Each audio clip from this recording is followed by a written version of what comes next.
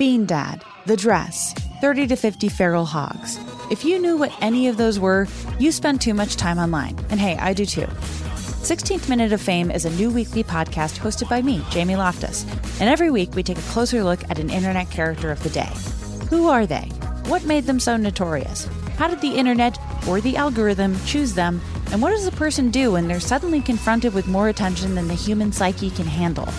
Listen to 16th Minute of Fame on the iHeartRadio app, Apple Podcasts, or wherever you get your podcasts. Hey girlfriends, it's me, Carol Fisher, back with another season of the global #1 podcast, The Girlfriends.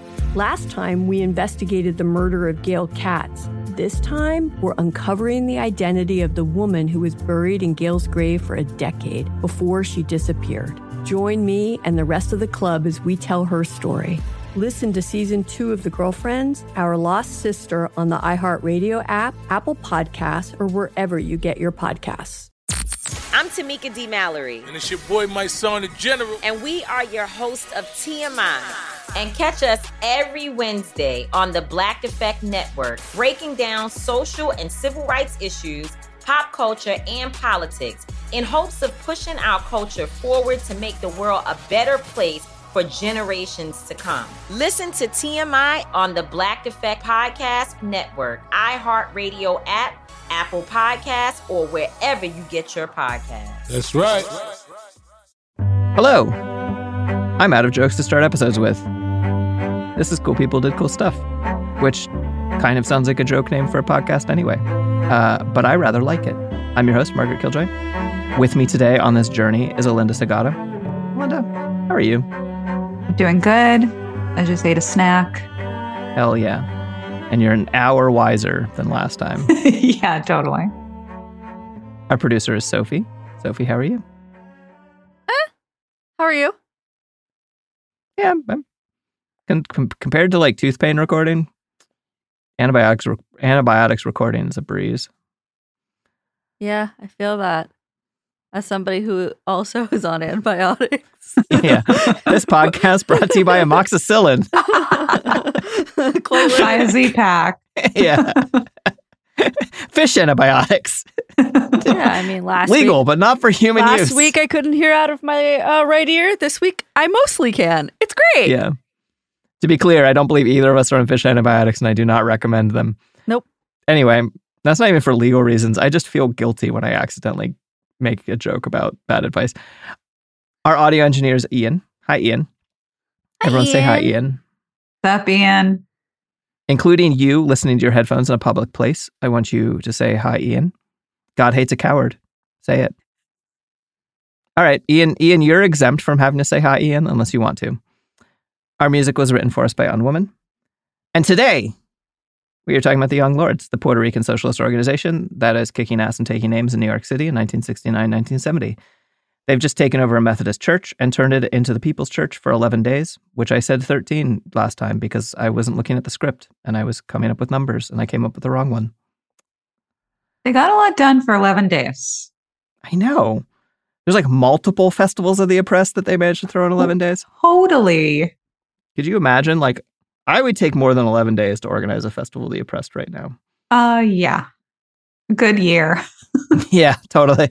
Like, all right, we're getting ready for 2025's Festival of the Oppressed. Yeah, totally. Everyone's got to check their schedules. So, this action got them national attention and support, and their membership soared, especially, and it brought in, again, more women. More than 600 new members came on, and this is an official membership organization as compared to some other things, right? Okay. They would take Puerto Rican people, and they would take both non-Puerto Rican Black people and non-Puerto Rican Latinx folks from their neighborhoods. Overall, they skewed demographically Afro-Puerto Rican and English-speaking at this point. Mm-hmm. There's no value judgment in that. That's just what their demographics were. Yeah. I think whatever. They'd already opened a Newark, New Jersey chapter by this point, and soon they opened some in the South Bronx, Bridgeport, Connecticut, Boston, the Lower East Side, and Philly. They lived communally. They ate free meals at dining halls. They had a whole building now. Oh, wow. Yeah. Women and men lived together and organized together and threw down together. and the women worked hard to fight chauvinism in the movement. They would specifically, this is the thing I didn't know until I researched this, they would call people out as male chauvinist pigs. Mm-hmm. And it's one of the first uses of that phrase, male chauvinist pig. And something I hadn't realized is that the men are pigs rhetoric within feminism doesn't come out of calling men animals. Like, it's not directly calling them the pig, the animal. It's that since the Black Panthers have started calling cops pigs, they're calling men cops when You're they call people blowing males. my mind. Right? Wow. Yeah. Yeah, they're saying you're being a cop right now. Yeah. Like, It makes a lot more. It just like it rings well with me. yeah. Be like, you are the oppressor right now. You are oppressing. And it probably fucking stung more than being like, because when you call men pigs, you're like, oh, you're a pig. You're gross and being overly sexual or whatever. Men are often like, yeah, I am. That's just the way we are, baby. Totally. Right. Bro, shit. As compared to being like, you are acting like a police officer. Yeah. Which is not a nice thing to be called. And that helps men get their shit together, as does a women's caucus, as does an action that did not come up in my research, but you brought up. Okay. This action? But then I couldn't. I researched it online. I couldn't find it online, but I found a little bit claiming that you this did. happened. Yeah, but only a little bit, like only a single reference. So you should say what you learned. Okay. I learned this when I went to the Bronx Museum and they had an exhibit all about the Young Lords. And it was written in their paper that the women had gotten together and they decided if their demands would not be met, where they were able to carry firearms, although you're saying that they didn't really care. Well, some people. So I know. It's like, it's messy. I think that they must have sometimes or something. But anyway. And be treated as comrades instead of servants, and the way that traditionally their families taught them to treat women, there would be a sex strike. And this is also acting as if like the majority were straight, but that men would not be able to receive sex anymore from women until they got their shit together. Yeah. Which is probably effective. I think is really cool. Yeah. And I don't know if it went down for a long time or if it was put into effect, but it was definitely printed in the paper. It was definitely like warned. You've been warned is how it seemed in the paper. So the thing I ran across when I did more research after you told me this is that I ran across like one line that was like, in 1970, the women had a sex strike. Okay. But I don't entirely know. And actually, it's interesting. I would trust Palente more than I would trust a random article that I read or something, or even a history book. And so the thing about firearms is really interesting to me because there is going to be a point in the script when they kind of take up arms, right? And all these other times they're like rolling around with nunchucks. But I bet you that there were times in which they were armed and that just wasn't like fitting the narrative of the way that people want to talk about things. And like, so I don't know, Or perhaps it was like education and how to use firearms. Yeah. Might have been the vibe. Like, so I learned that from when I went to the museum, but a lot of what I've learned is from a book called Palante that I encourage people to get. It's, I have it here, but no one's going to see it. It's called Voices and Photographs of the Young Lords. And it's a lot of interviews and also like little, essays that were written in the newspaper. So cool.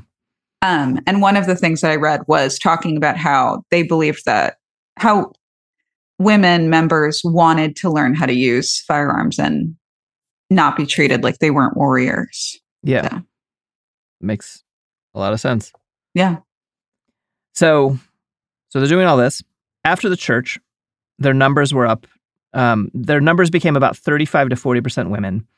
And there were numerous openly gay members. And gay members had their own caucus as well.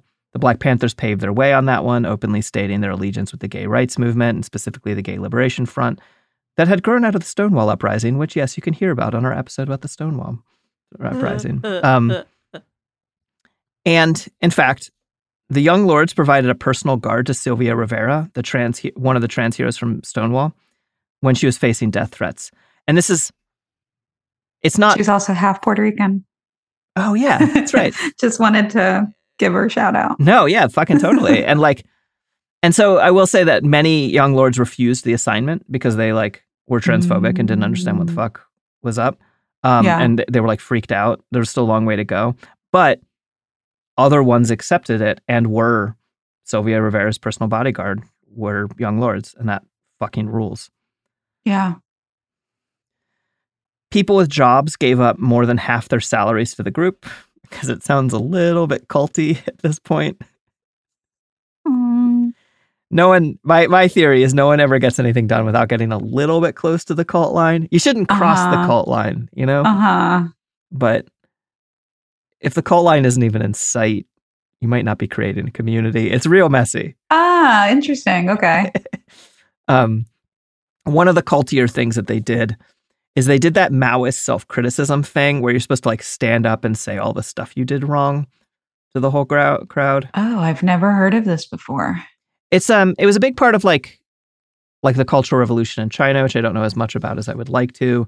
This Maoist self-criticism thing. And what's interesting, actually, if you listen to the podcast Behind the Bastards, they talk about a lot of cults. And one of the things that comes up a lot is not Maoist self-criticism, but is this stand up at a circle and admit why you're bad and fell apart from the group's rules or whatever is a way you encourage group thinking and is, from my point of view, bad.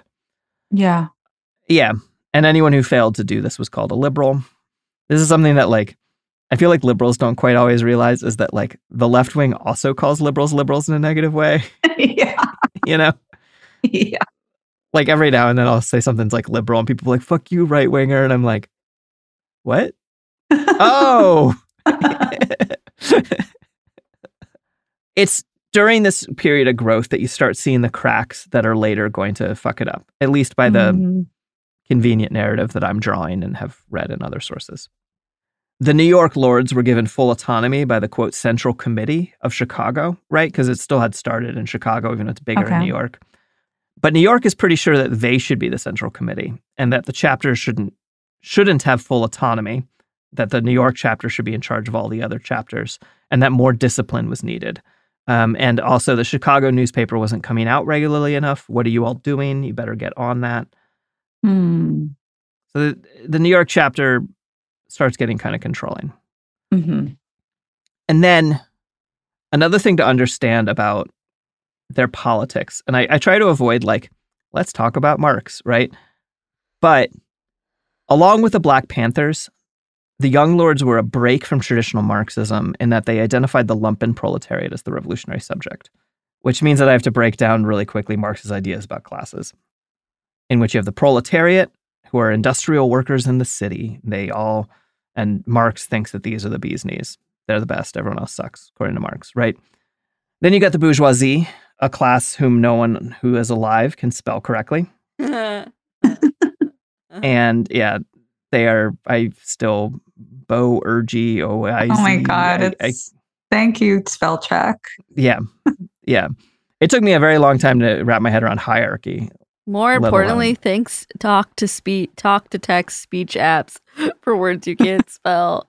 Oh, that's clever. That's a good idea. Bourgeoisie. You didn't even think about it. The bourgeoisie are the owning class. They don't work for a living. This is their distinguishing characteristic. Instead, they own stuff for a living. Definition of capitalism in this case being roughly the access to capital being how you make money rather than work, right? And then you've got two other weird classes. You have the petty bourgeoisie, who are the small business owners. They're not running the show, but their relationship to capital is different from that of a worker. Marxists generally don't like them. And then you have the lumpen proletariat, who are objectively the coolest. Marx does not agree with this. These are the unemployed and the thieves and the beggars and the people whose work is illegal, like sex workers. The criminal class. And Marx doesn't like them, right? But the Young Lords and the Black Panthers do. Personally, I like to think that Marx's classes are like he's writing a role-playing game instead of paladins and wizards. You have petty bourgeoisie and the lumpen proletariat and shit. And so from this point of view, we clearly need everyone. Maybe not the regular bourgeoisie. I don't know. But you just clearly, you can't have a party of only thieves or only wizards. It's not as much fun. There's my class unity statement of the day. Oh, God. Anyway, the Black Panthers like the lumpen proletariat. The Young Lords like them. The New York Young Lords claim to like them. But part of what they're mad at Chicago about, because the Chicago clearly comes out of them. They come from the criminal class. The Young Lord comes. Yeah, of course. This was not a bunch of workers sitting around being like, man, I don't like how the boss is treating me. You like how the boss is treating me? It's a bunch of car thieves who are like, let's stand up against racism and try and get everyone some health care. You know? Yeah. And the New York Lords don't quite have quite the same background as relates to that. And so part of why they're mad at Chicago is that Chicago is still too criminal and gang-like, and they're not good, proper revolutionaries. So by May 1970, they sever ties from the Young Lords Organization of Chicago, and they become the Young Lords Party. It is very likely that this split was orchestrated by COINTELPRO, the counterintelligence program of the FBI. Oh, wow. It was almost certainly encouraged by them. The disagreements existed, but COINTELPRO existed to make those disagreements grow, right? Mm-hmm. Back in Chicago, Cha-Cha is taking it hard. He was close friends with Fred Hampton, who had just been murdered, and now he's getting told he's too gangster for the group he turned from a gang into an organization. But he keeps it civil, and no fights break out between the cities. So it's a break, but it's not a war, right? Okay. But they've got all these political things brewing. There's all of these fractures that are starting to form. It doesn't stop them from doing really cool shit. One of the cool things they do is they get into a fight with a long-standing friend of the podcast, tuberculosis. For anyone who's just learning now, what happened when I started making this podcast is I started reading a lot more history books, and I started learning that everyone dies of tuberculosis. That's just how you die. Wow. Everyone, if you're in a history book, you either get killed by the state or you get killed by tuberculosis. You forgot the third, or your lover. What? There's tuberculosis, the government, or your lover. Oh, yeah, totally. That's the trifecta. There's no other way. No, I can't see how else I could die. As long as it's not some combo move. Ooh. You'd be living a really weird life. The COINTELPRO infiltrator really who's like coughing into handkerchiefs and yeah. Plus, I don't know about that government thing. That seems not for cause for you. Yeah, no, I wouldn't be. You would be very far from that. My plan is to not be killed by any of these things. Yeah, let's go with that. Yeah. So tuberculosis, or TB as it's called by its friends, or consumption when it's out at a goth night. We talked about this in our Alan Hart episode. The first ever known trans man to receive gender-affirming surgery saved millions of lives by revolutionizing the way that public screening was done for tuberculosis decades before today's story, specifically by using x-rays to screen ahead of time. What is TB? Well, it's a bacterial infection. It sits around latently. Sometimes it pops up with symptoms and shit. It kills about half of its victims if you actually get the symptoms. For those keeping track at home, that's about a 5% mortality rate overall, which is brutally high. Today, we have antibiotics, and no one dies of it anymore. Just kidding. It kills a lot of people still, mostly in other parts of the world. It killed 1.5 million people in 2020. It is the number one deadliest infectious disease after COVID-19. It's the number one preventable infectious disease. Preventable with vaccines, treatment with antibiotics, and screening, things like that. So everyone who dies of it is murdered by capitalism, from my point of view, because you don't have to die from it, except for access to care. So the Young Lords, they go to war against two of the biggest enemies of this show, capitalism and fucking tuberculosis. Let's go. Yeah. It's a real problem in the poorer areas of New York City, thanks to stale air and overcrowding and lack of access to screening. So in addition to door-to-door lead poisoning tests, they start testing people for TB, which involves an x-ray machine.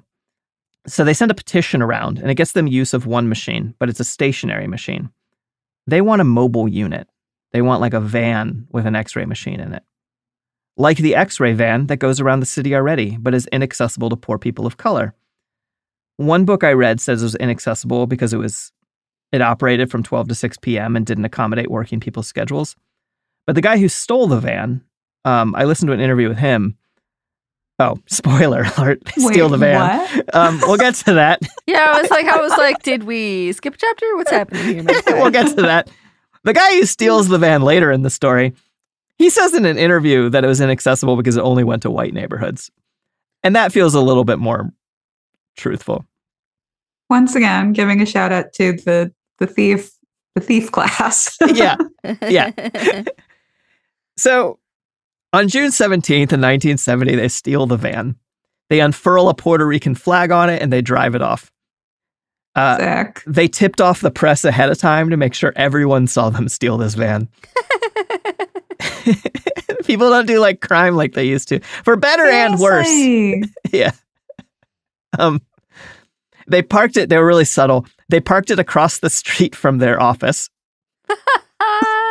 Amazing. And then announced free testing for everyone. And I think the techs who worked in the van were like entirely fine with it. They're just like, whoa, cool. This is the coolest thing that's happened to me ever. I know. They've been like, I'm so bored. And now I'm part of some like crazy shit on the news. And I still just get to help people for a living. Yeah, totally. Within hours of stealing the van, they won.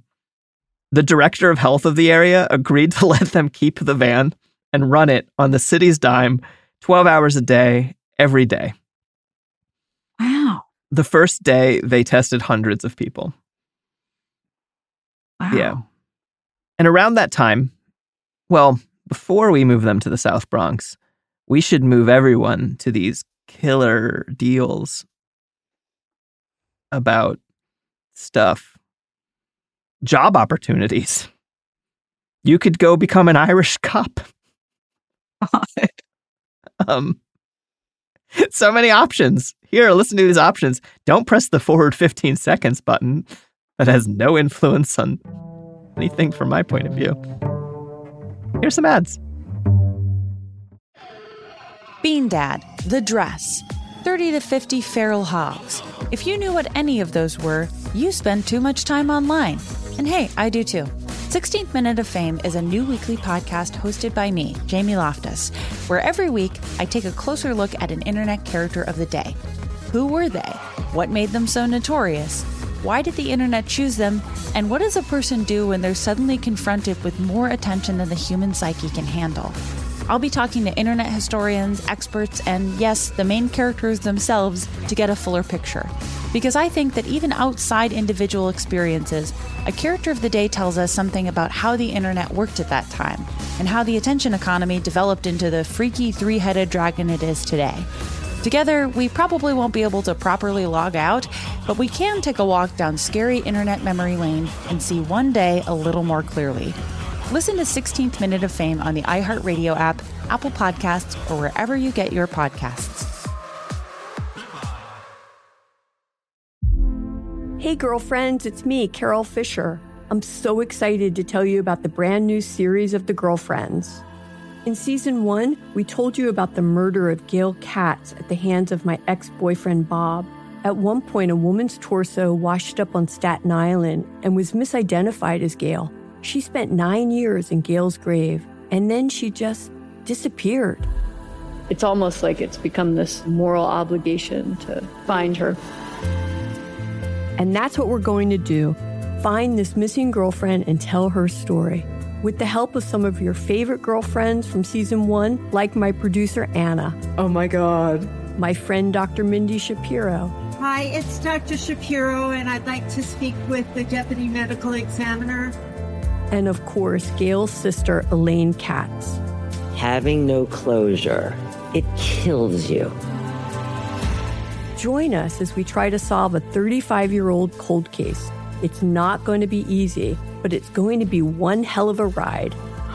What? I can't believe this. Listen to season 2 of The Girlfriends, Our Lost Sister on the iHeartRadio app, Apple Podcasts, or wherever you get your podcasts. Hey, everybody. Welcome to Across Generations, where the voices of Black women unite in powerful conversations. I'm your host, Tiffany Cross. I want you all to join me and be a part of sisterhood, friendship, wisdom, and laughter. In every episode, we gather a seasoned elder. But even with a child, there's no such thing as the wrong thing if you love them. Myself, as the middle generation. I don't feel like I have to get married at this big age in life, but it is a desire I have and something that I've navigated in dating. And a vibrant young soul for engaging intergenerational conversations. I'm very jealous of your generation that didn't have to deal with Instagram and Tinder. This is Across Generations, where Black women's voices unite, and together, you know how we do, we create magic. Listen to Across Generations podcast on the iHeartRadio app, Apple Podcasts, or wherever you get your podcasts. And we're back from those enlightening ads. I tried to come up with something clever, but I got nothing. So I'll just tell you about when they moved to the South Bronx. Because there's yet another health epidemic for them to deal with. Because they really just fucking did it all. Like, I can't get over it. Also, like, the number of issues that this community was facing, like, as it just, like, really boggles my mind, being like, wow, I grew up in that city. Yeah. And, like, these are all people, like, my parents' age, you know? Yeah. Your parents' age, like, people, like, talk about lead poisoning and tuberculosis and unclean streets and... For sure. Yeah. And a lot of, like, how the Bronx was burning, you know, a lot of, like, faulty electricity and just, you know, like, a lot of issues like that, for sure. Okay. Is that what was the Bronx burning because of faulty electricity? There was, like, a lot of safety hazards, but also a lot of, like, slumlords that were setting, you know, just, like, letting their buildings burn or being the reason why their buildings were burning. Yeah. Yeah. So there was a lot of, my family definitely talked a lot about these issues. Okay. I don't know whether you want to say this in air. Is your family from East Harlem or is it from South Bronx or is it somewhere else? They're actually from Chelsea. Okay. Yeah. They grew up in the Chelsea projects. Okay. You know, my dad was born and my aunt was born in Puerto Rico, but came over when they were very young. My grandfather came over and was, like, working at first and then was able to pay for everybody to come. Cool. Yeah. Yeah. I hadn't, as a white outsider in New York City, I hadn't realized the degree to which Puerto Rican identity shaped the city and all different parts of the city, you know? And, like, the Lower East Side, like, doesn't even really necessarily come out much in the story, even though they had Young Lords had a chapter in Lower East Side, even though that was a Puerto Rican neighborhood, you know, at this point, which heavily influences all of the, like, hippie culture stuff that was happening in that area at the time. Oh, totally. Yeah, like, talking to my dad when I would mention, like, hanging out in the Lower East Side or Tompkins Square Park or squatting or anything, you know, to him, he was just like, oh, yeah, me and my friends, like, did all that shit, but we were cooler than you guys. Probably. And he was right. Yeah. Like, I'm just some, like, yeah. But, you know, you think about the New Rican Poets Cafe, like, that's in the Lower East Side still. I don't know how, but I'm so glad that it's still with us. Yeah. And that was born out of this movement, you know? Yeah. Is New Rican a name of an identity for New York Puerto Ricans? Is that the... Yes. So a lot of the people that you're talking about who are, you know, joining the Young Lords at this point, who don't speak Spanish, for example, like, that would be a really great representation of, like, a New Yorican. Although, of course, there are New Yoricans that do. But it's, like, a very specific, like, doesn't have extremely strong ties to the island. Like, even my dad, who was born in Puerto Rico, felt like he wasn't Puerto Rican enough. And then also he was an outsider in his own city. Okay. So it's like this idea that you don't quite fit into anything because you're always a little bit of an outsider. So New Rican was born. Yeah.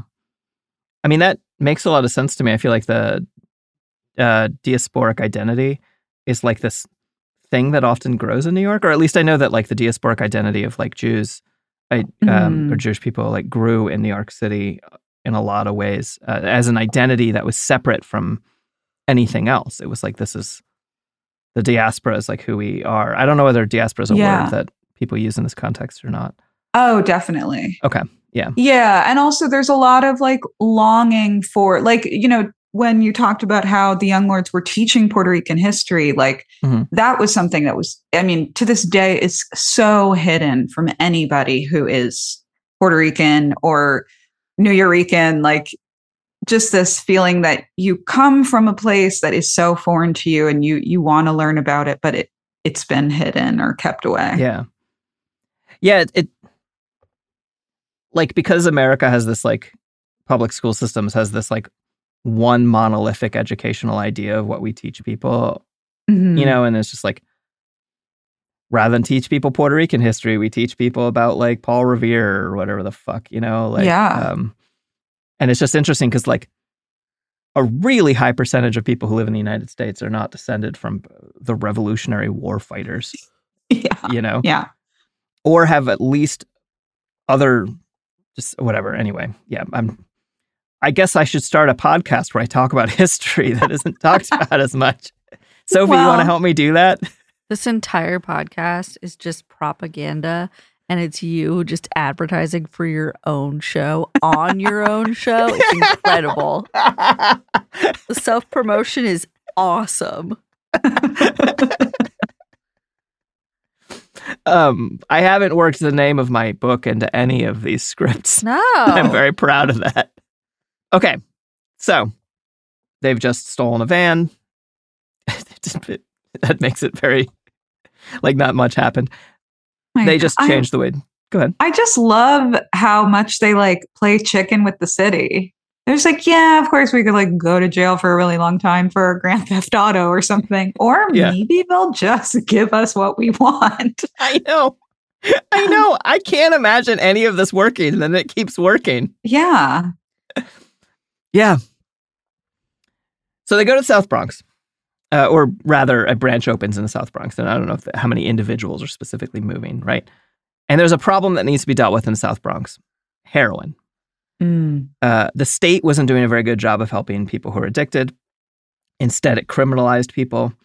The South Bronx in spring 1970 had the highest heroin addiction rate in the world. 15% of people who lived there were addicted to heroin, according to one number I heard. Other numbers that I heard included the South Bronx had a mortality rate 50% higher than the rest of the country. Syphilis and gonorrhea 6 and 4 times the national average. And overdose was the leading cause of death among adolescents and young adults. Oh, wow. And this is the kind of thing that we see reflected more later in the opioid crisis on a like wider scale, right? Mm-hmm. So the first thing that the Young Lords did, they're like, all right, we're going to deal with heroin addiction. That's what our community needs. That's what we're going to do. They got an apartment, they cleaned it up nice, and they started screening drug users for commitment to sobriety. And then 2 Young Lords would keep watch over. They just set up a detox center, or a cold turkey center, really. This is their first attempt. 2 Young Lords would keep watch over the detoxing people for 24 hours a day and help them quit cold turkey. Then each person in recovery was assigned a mentor who was available to them 24 hours a day for the next 6 months.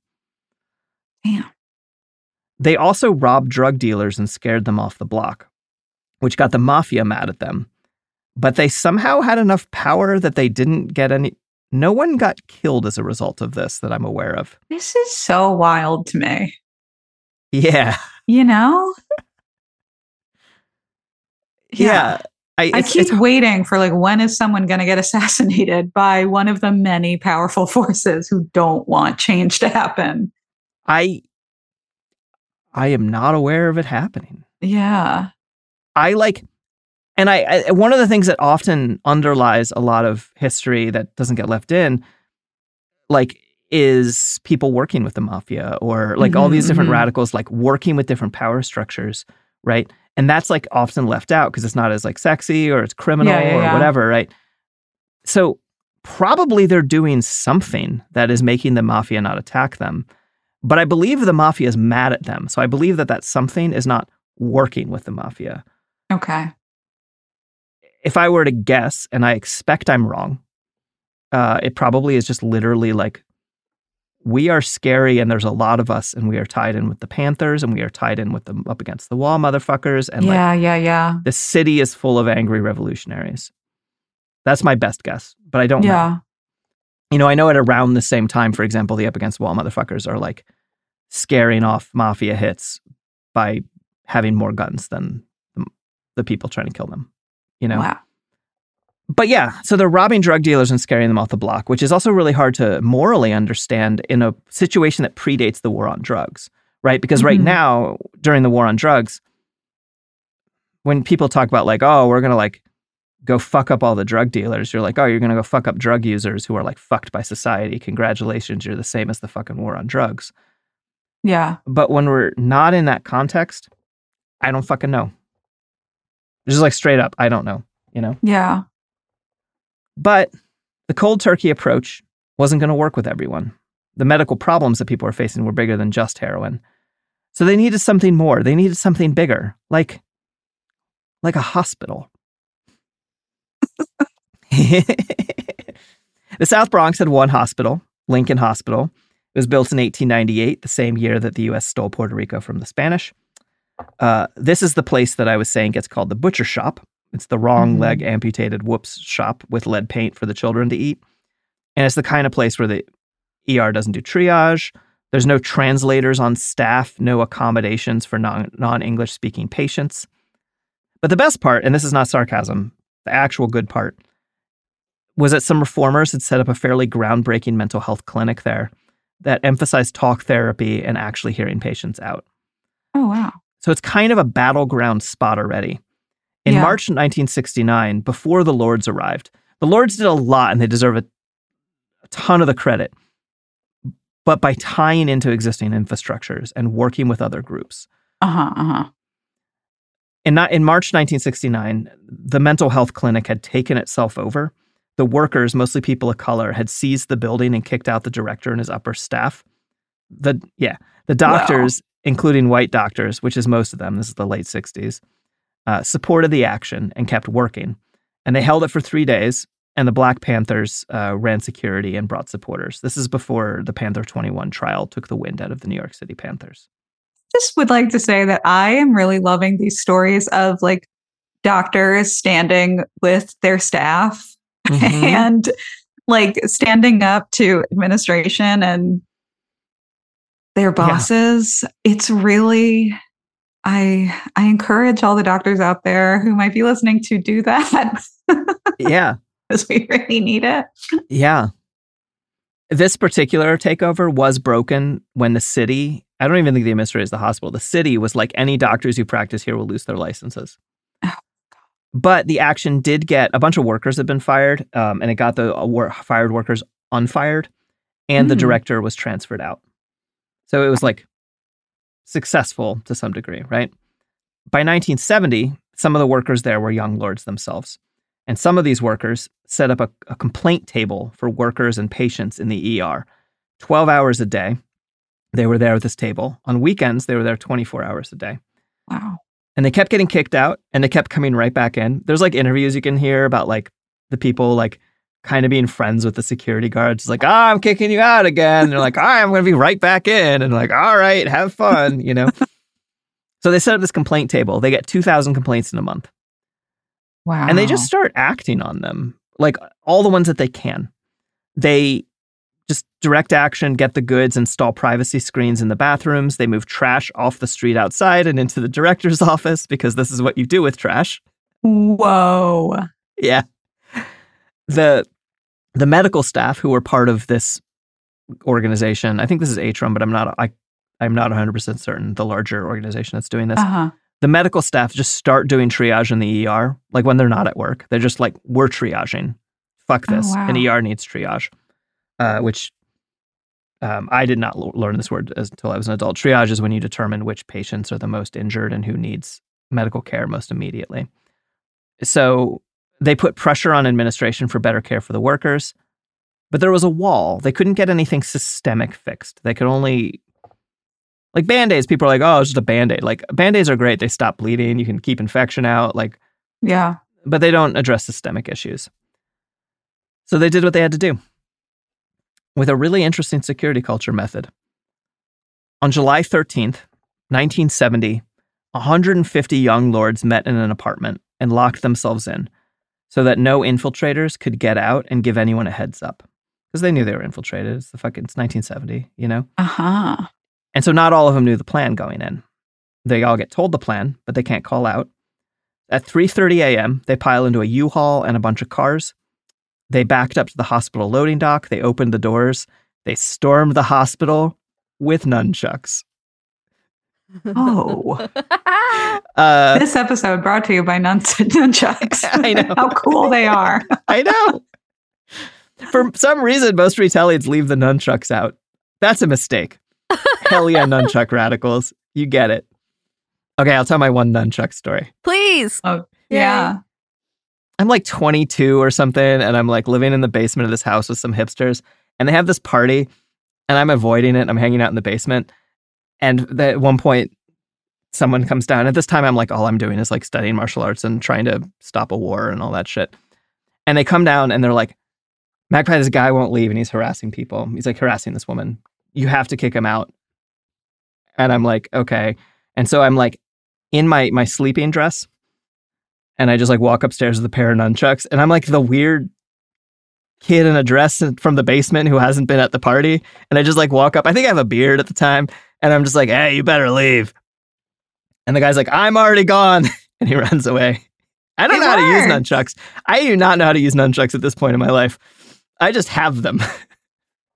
I mean, it's definitely a power move of like, who's going to assume that you don't know how to use them? Yeah. You know, like if you're pulling them out, just visually be like, that person knows how to use those. Yeah. Like bluffing is a very effective. As we learned from the young lords, like sometimes you just gotta try it. Storm a hospital with nunchucks. What could go wrong? Yeah. So they secure the entrances. They barricade shit. They still let workers and patients in and out of the building, just they're controlling it. They set up screening clinics for tuberculosis and lead poisoning and anemia. They set up a daycare and a classroom because one of their whole things is that they believe that kids should get childcare while their sole caretaker is in the hospital. It's wild, I know. They hung up a banner, "Welcome to the People's Hospital," and a Puerto Rican flag. They hadn't tipped off the hospital workers, or it wouldn't have worked, right? But the hospital workers were down. The physicians backed them.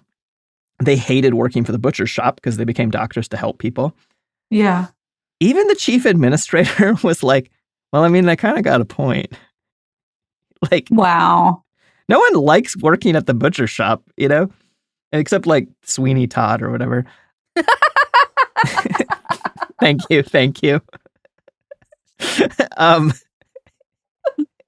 Sophie really liked that reference. Oh, thank you, Magpie. You're welcome. Did that one for you, apparently. Apparently. So they call for a press conference. I'm sorry. It was so perfectly timed. So they call for a press conference and they explain themselves to the press and they give their demands, which is like door-to-door healthcare, better pay for workers, daycare for patients and workers, hurry up and build a new hospital. I did not find a name for this action. I assume it was the Lincoln Offensive or the Hospital Offensive. Yeah. They held it for about 12 hours. The negotiations with the police were going very badly. Undercovers were trying to infiltrate into the hospital. So they left.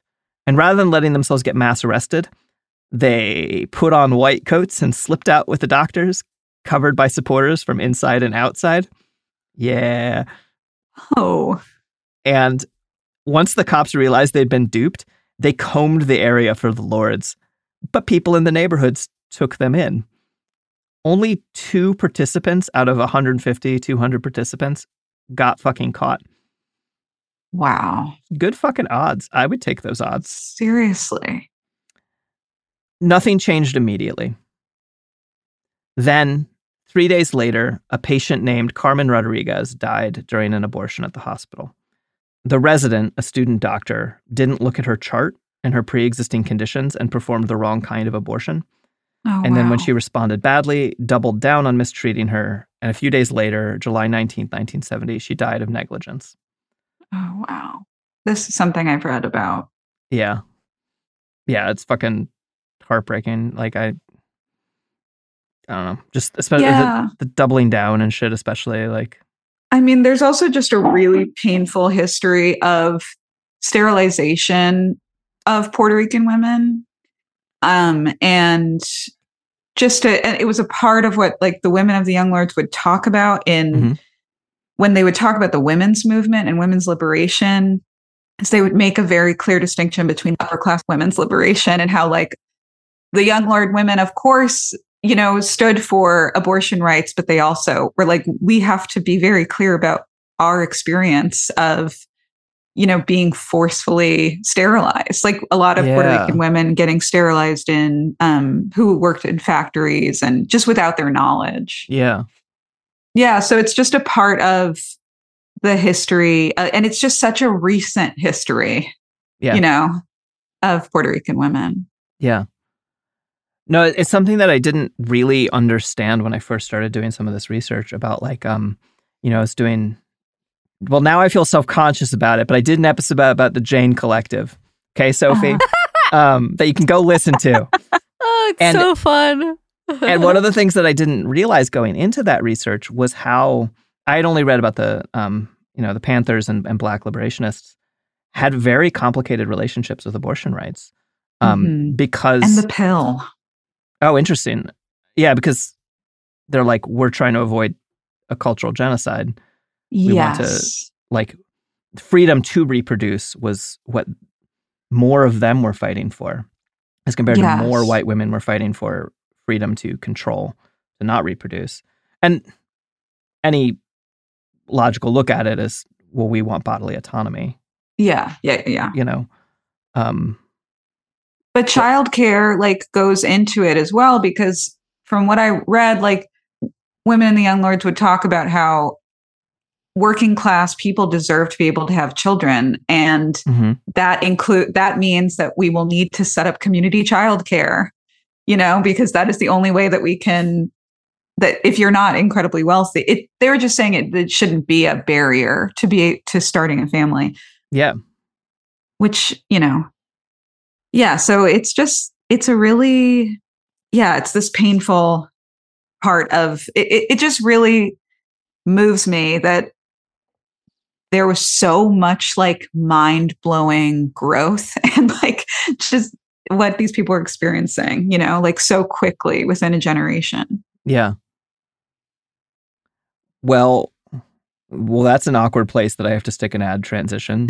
But I do. So here's some ads. Bean Dad, The Dress, 30 to 50 feral hogs. If you knew what any of those were, you spend too much time online.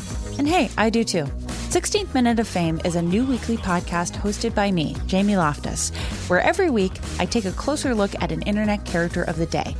Who were they? What made them so notorious? Why did the internet choose them?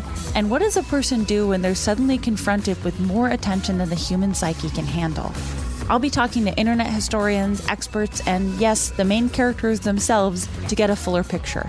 Because I think that even outside individual experiences, a character of the day tells us something about how the internet worked at that time, and how the attention economy developed into the freaky three-headed dragon it is today.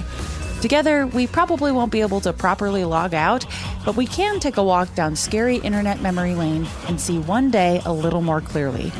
Listen to 16th Minute of Fame on the iHeartRadio app, Apple Podcasts, or wherever you get your podcasts. Hey, girlfriends, it's me, Carol Fisher. I'm so excited to tell you about the brand new series of The Girlfriends. In season 1, we told you about the murder of Gail Katz at the hands of my ex-boyfriend, Bob. At one point, a woman's torso washed up on Staten Island and was misidentified as Gail. She spent 9 years in Gail's grave, and then she just disappeared. It's almost like it's become this moral obligation to find her. And that's what we're going to do. Find this missing girlfriend and tell her story. With the help of some of your favorite girlfriends from season 1, like my producer, Anna. Oh my God. My friend, Dr. Mindy Shapiro. Hi, it's Dr. Shapiro, and I'd like to speak with the deputy medical examiner.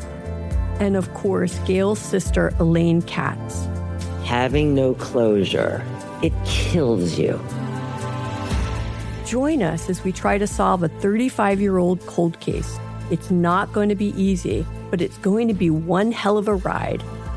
What? I can't believe this.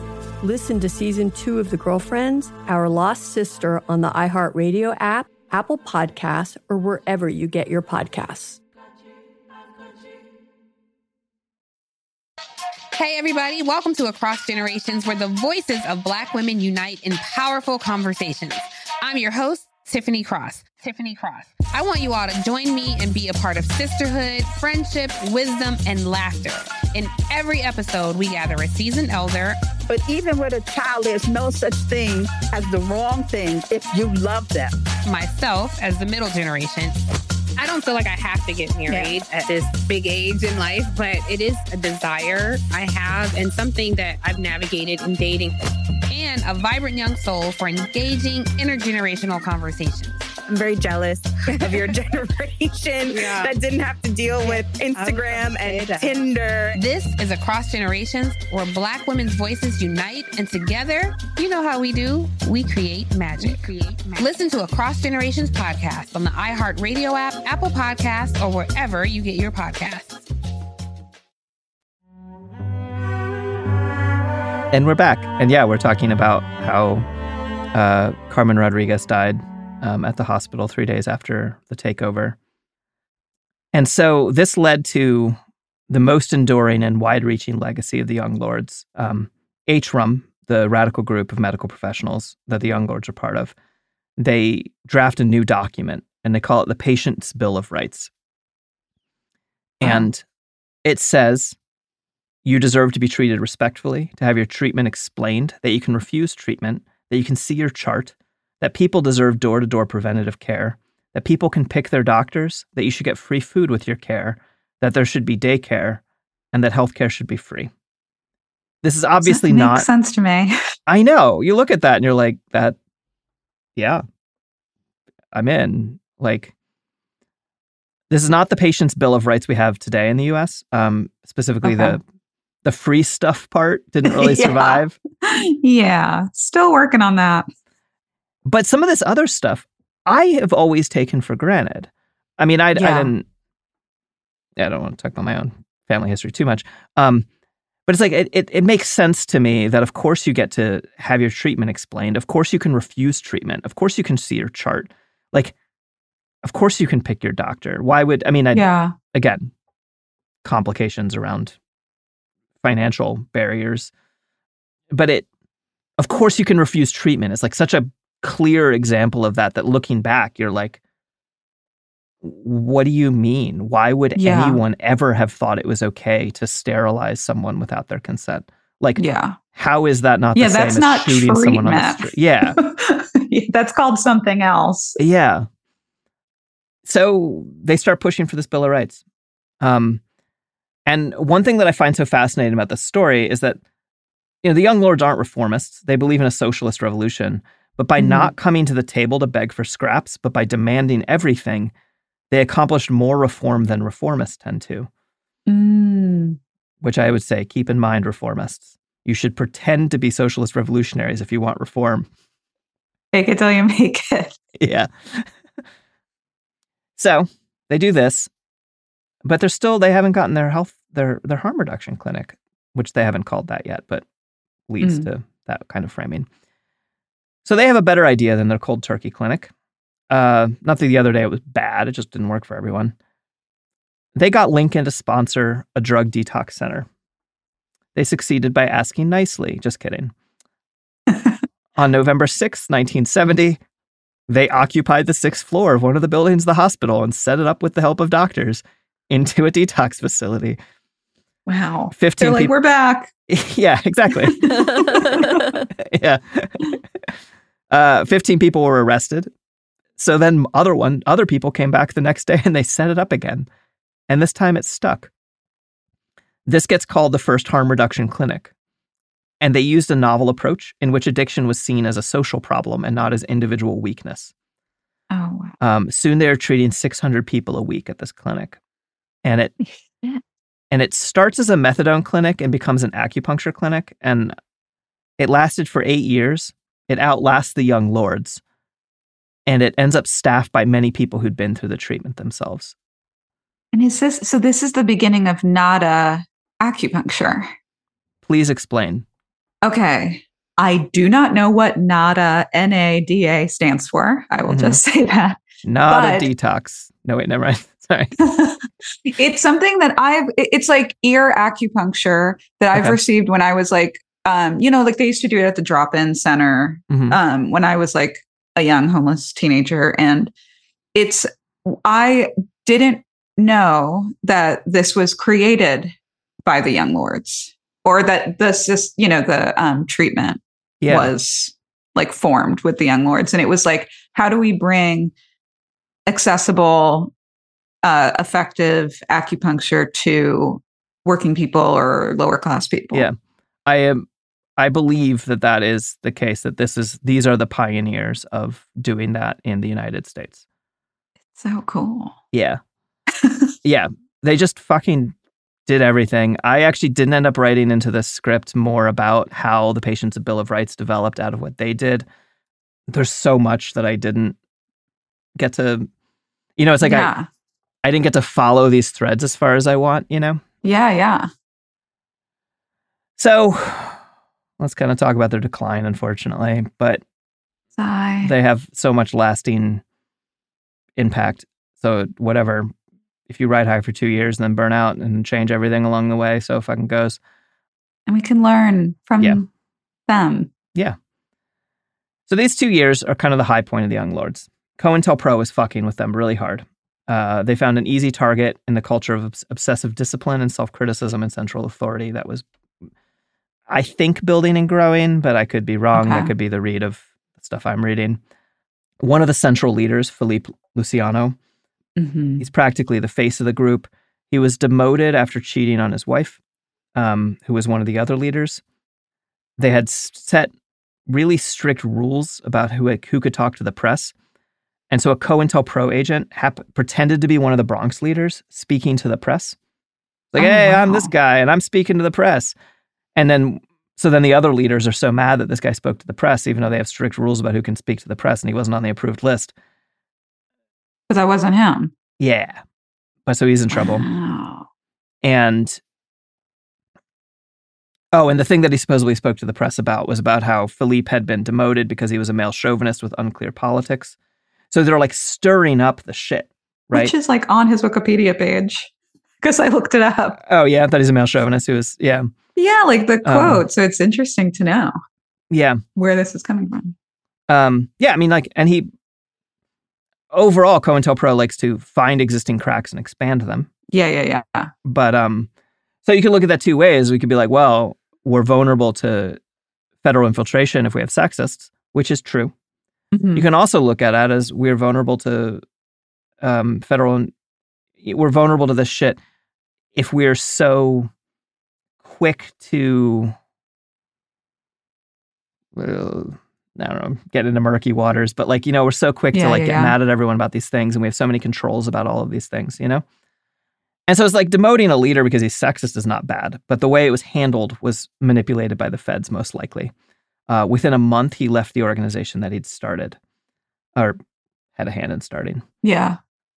Things start to get darker. On October 17th, 1970, the young lord Julio Roldan, he's found hanging in his cell in the Tombs. And he's one of 8, quote, suicides that year in the Tombs, one of whom had somehow fractured his own skull while hanging himself, if you believe the police, which I don't. So when Julio died, 1,000 people came to his viewing. At his funeral march, the onlookers chanted, and this chant rules, "Fuego, fuego, fuego, los Yankees quieren fuego." Fire, fire, fire, the Yankees want some fire. Whoa. Which is hard as fuck. Yeah. They're like, oh, you want some fucking smoke, huh? Yeah. Wow. So it's at this point in the narratives that I've read that they pick up the gun more literally. Okay. The funeral stops for a second viewing at that Methodist church they'd once occupied with nothing but nunchucks and community support.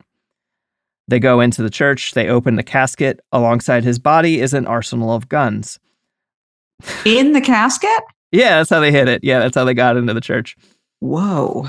They stuffed his casket full of weapons, and they used it to occupy the church. Their first and foremost demand was an independent investigation into Julio Roldan's death.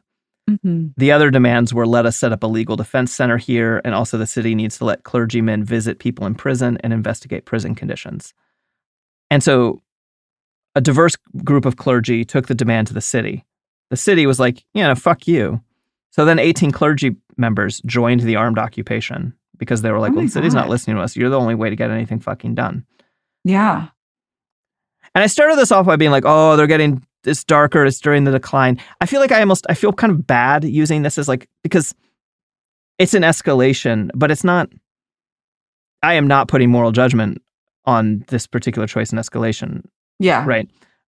They weren't trying to go down in a blaze of glory, and they started negotiations. Older women from the neighborhood secreted out the guns in pieces, basically, like, because they were like, wow, we're going fucking down. We don't want to all get murdered. So like, yeah. Piece by piece, all the guns get disappeared. Negotiations picked up. The city gave in and started an independent investigation into the death of Julio Roldan. And the independent report was clear. Julio did hang himself, and at least according to this investigation. In 27 pages, some excerpted in the New York Times, it said basically, and I paraphrase, he killed himself because the tomb is a fucking nightmare pit that drives people to suicide. Mm. And mainstream news articles basically were saying like, yeah, sometimes suicide is murder. This is such a case. You put someone in this terrible of a situation, you are killing them, even if Julio most likely hanged himself. I bet that one who cracked his own skull didn't fucking hang himself. Yeah, that doesn't sound like it.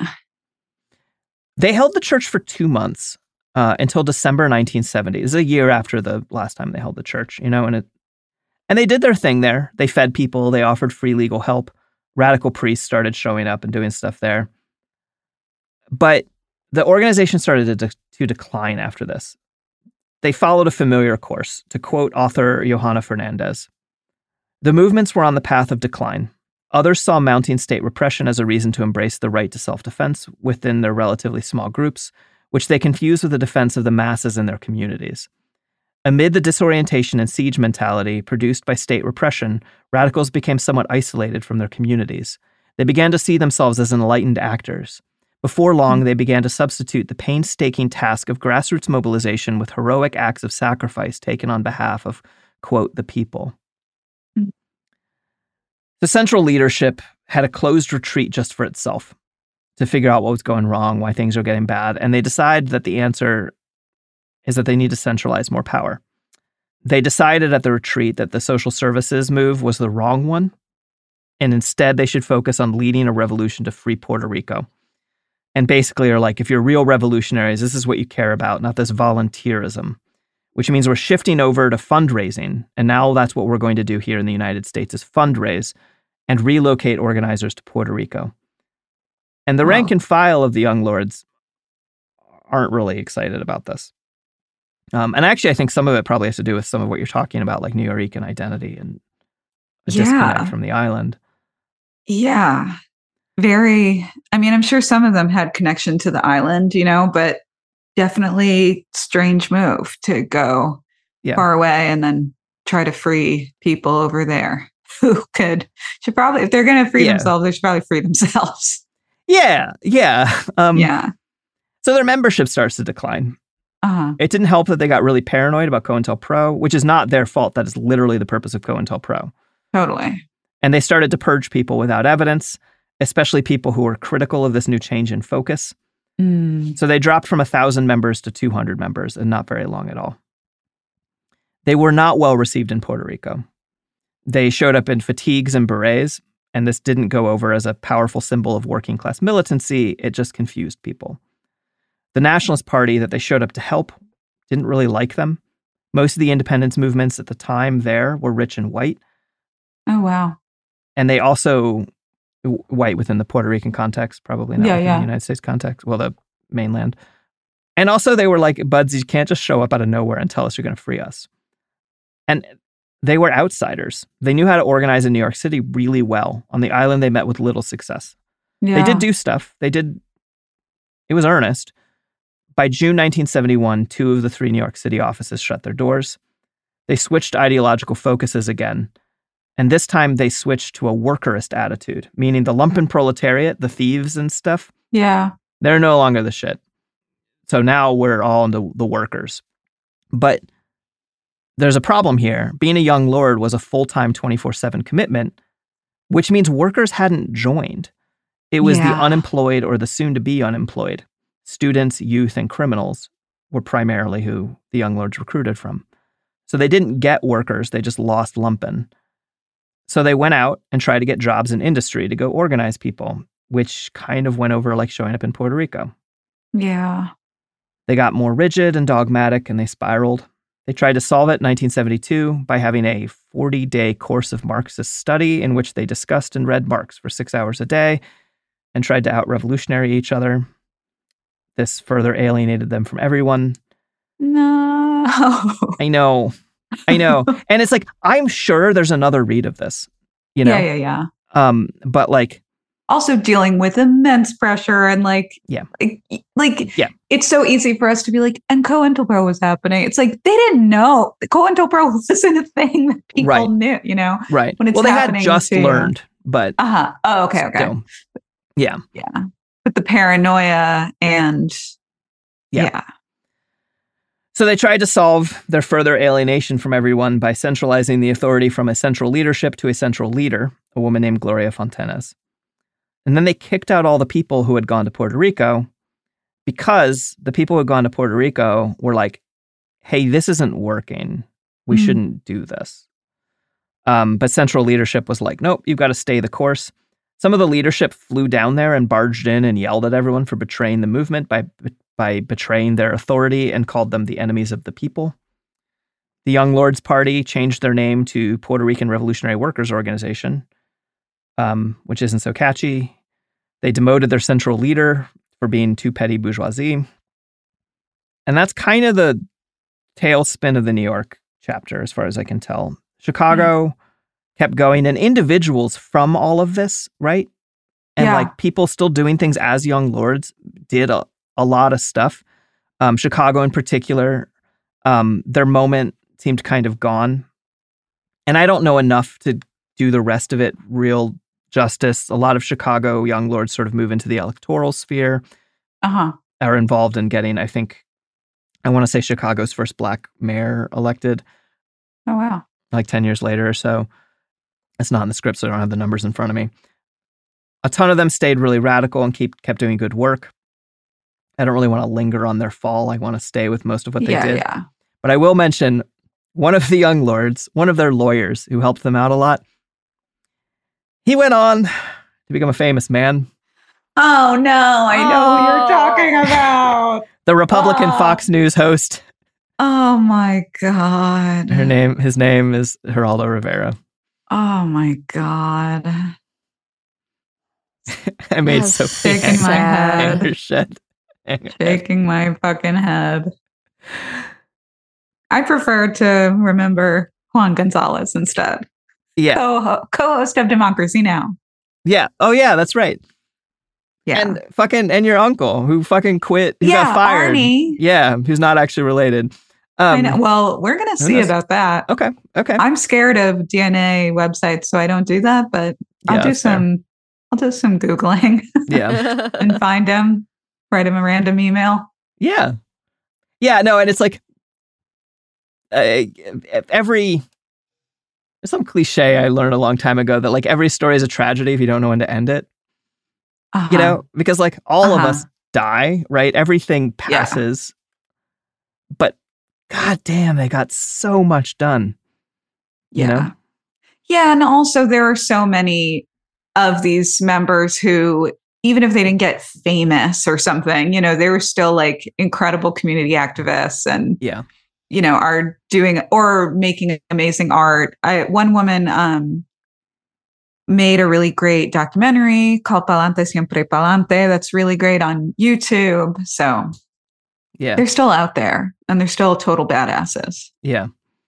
It's so fucking good. I listened to a bunch of different interviews where you can still listen to interviews where like the guy who stole the van who's like, yeah, we stole the van. And like the woman who like staffed the table in the in Lincoln Hospital and just was like, every day I'm going to sit in the butcher shop and let people tell me what's wrong here.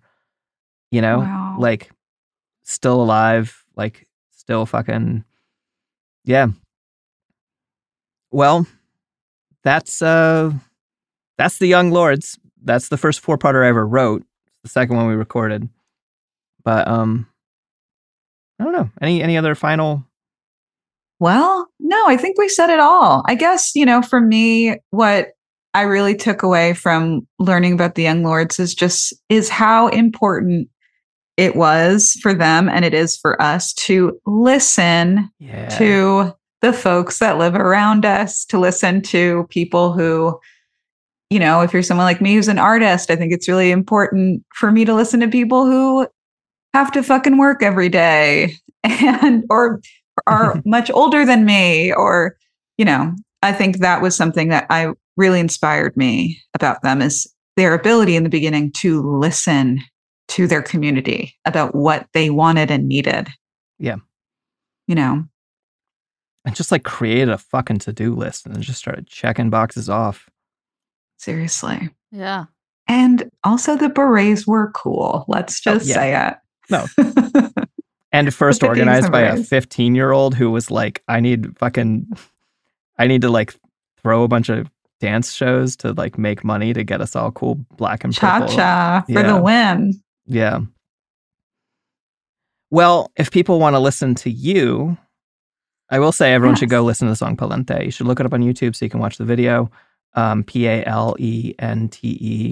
I don't know where the apostrophe is. Palante. Ante. Yeah. Apologize. Yeah, there's a great music video directed by my friend Chris Merck, who's an incredible director. My dad is in it, which is really cool to see him pop up in there. And a lot of, there's the Pedro Pietri, an excerpt from his poem, Puerto Rican Obituary. And I encourage anybody to just like go down the rabbit hole of like how much amazing stuff was created from this movement, like the New Rican Poets Cafe and stuff like that. Yeah. What's your new album called? Well, my new album, I just finished recording it, so I'm not going to reveal the name yet. Oh, I'm sorry. I timed this badly. Oh, no. Okay. It's okay. It's going to come out. I hope it comes out sometime next year. I haven't gotten the rough mixes back yet, so I'm going kind of crazy because I want to hear what I did. Okay, so this isn't what you're about to tour on. No, I'm still touring on my last record. My last record is called Life on Earth. It came out last February, and I'll be out there playing music like on the West Coast in May. Cool. And then in July, I'm going to be playing Portland. Cool. In July, I'll be playing all around like the Midwest and stuff. Sick. Yeah. So come see us, buy some merch, help us out. It's tough out there. Hanging in there. Hasn't been a good couple of years for career musicians. Is that what you're saying? Oh my God. Yeah. I get like, you know, a glimmer of a penny anytime you listen to me on Spotify. So head over to Bandcamp. I encourage everyone to get music off Bandcamp on Bandcamp Fridays. It really helps us. Yeah. I try and buy albums, and then I do a lot of my listening on Spotify, but it's nice to also buy it, you know? Yeah, totally. Yeah, it all helps. Yeah. Okay. What else can I pitch? I'm going to kickstart a tabletop role-playing game this summer. Wow. I've been working on this tabletop role-playing game called Penumbra City for like 10 fucking years, and I'm working with a really good crew of people. If you want to play Gangs versus the God King tabletop role-playing game, you should check that out once it gets kickstarted. I think I know what dates I think we're going to kickstart it, but I don't want to say it because I don't want to be wrong. And then I'm going to be another tabletop role-playing game I'm writing for. Oh, that one's not announced yet. Stupid things with things and controlling information. I know. That's what I got.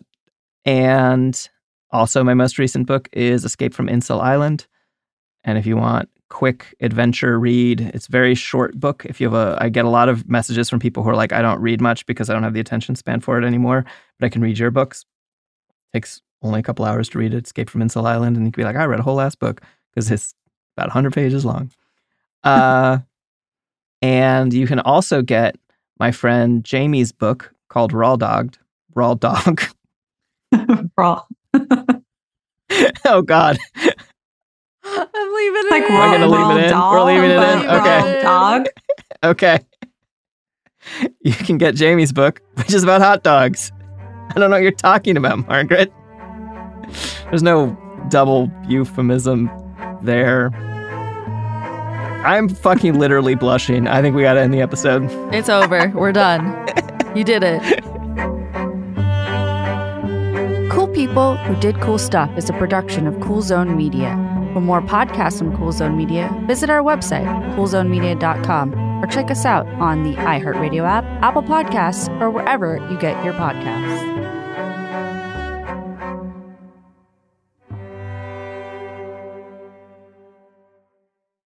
Bean Dad, The Dress, 30 to 50 Feral Hogs. If you knew what any of those were, you spend too much time online. And hey, I do too. 16th Minute of Fame is a new weekly podcast hosted by me, Jamie Loftus. And every week we take a closer look at an internet character of the day. Who are they? What made them so notorious? How did the internet or the algorithm choose them? And what does a person do when they're suddenly confronted with more attention than the human psyche can handle? Listen to 16th Minute of Fame on the iHeartRadio app, Apple Podcasts, or wherever you get your podcasts.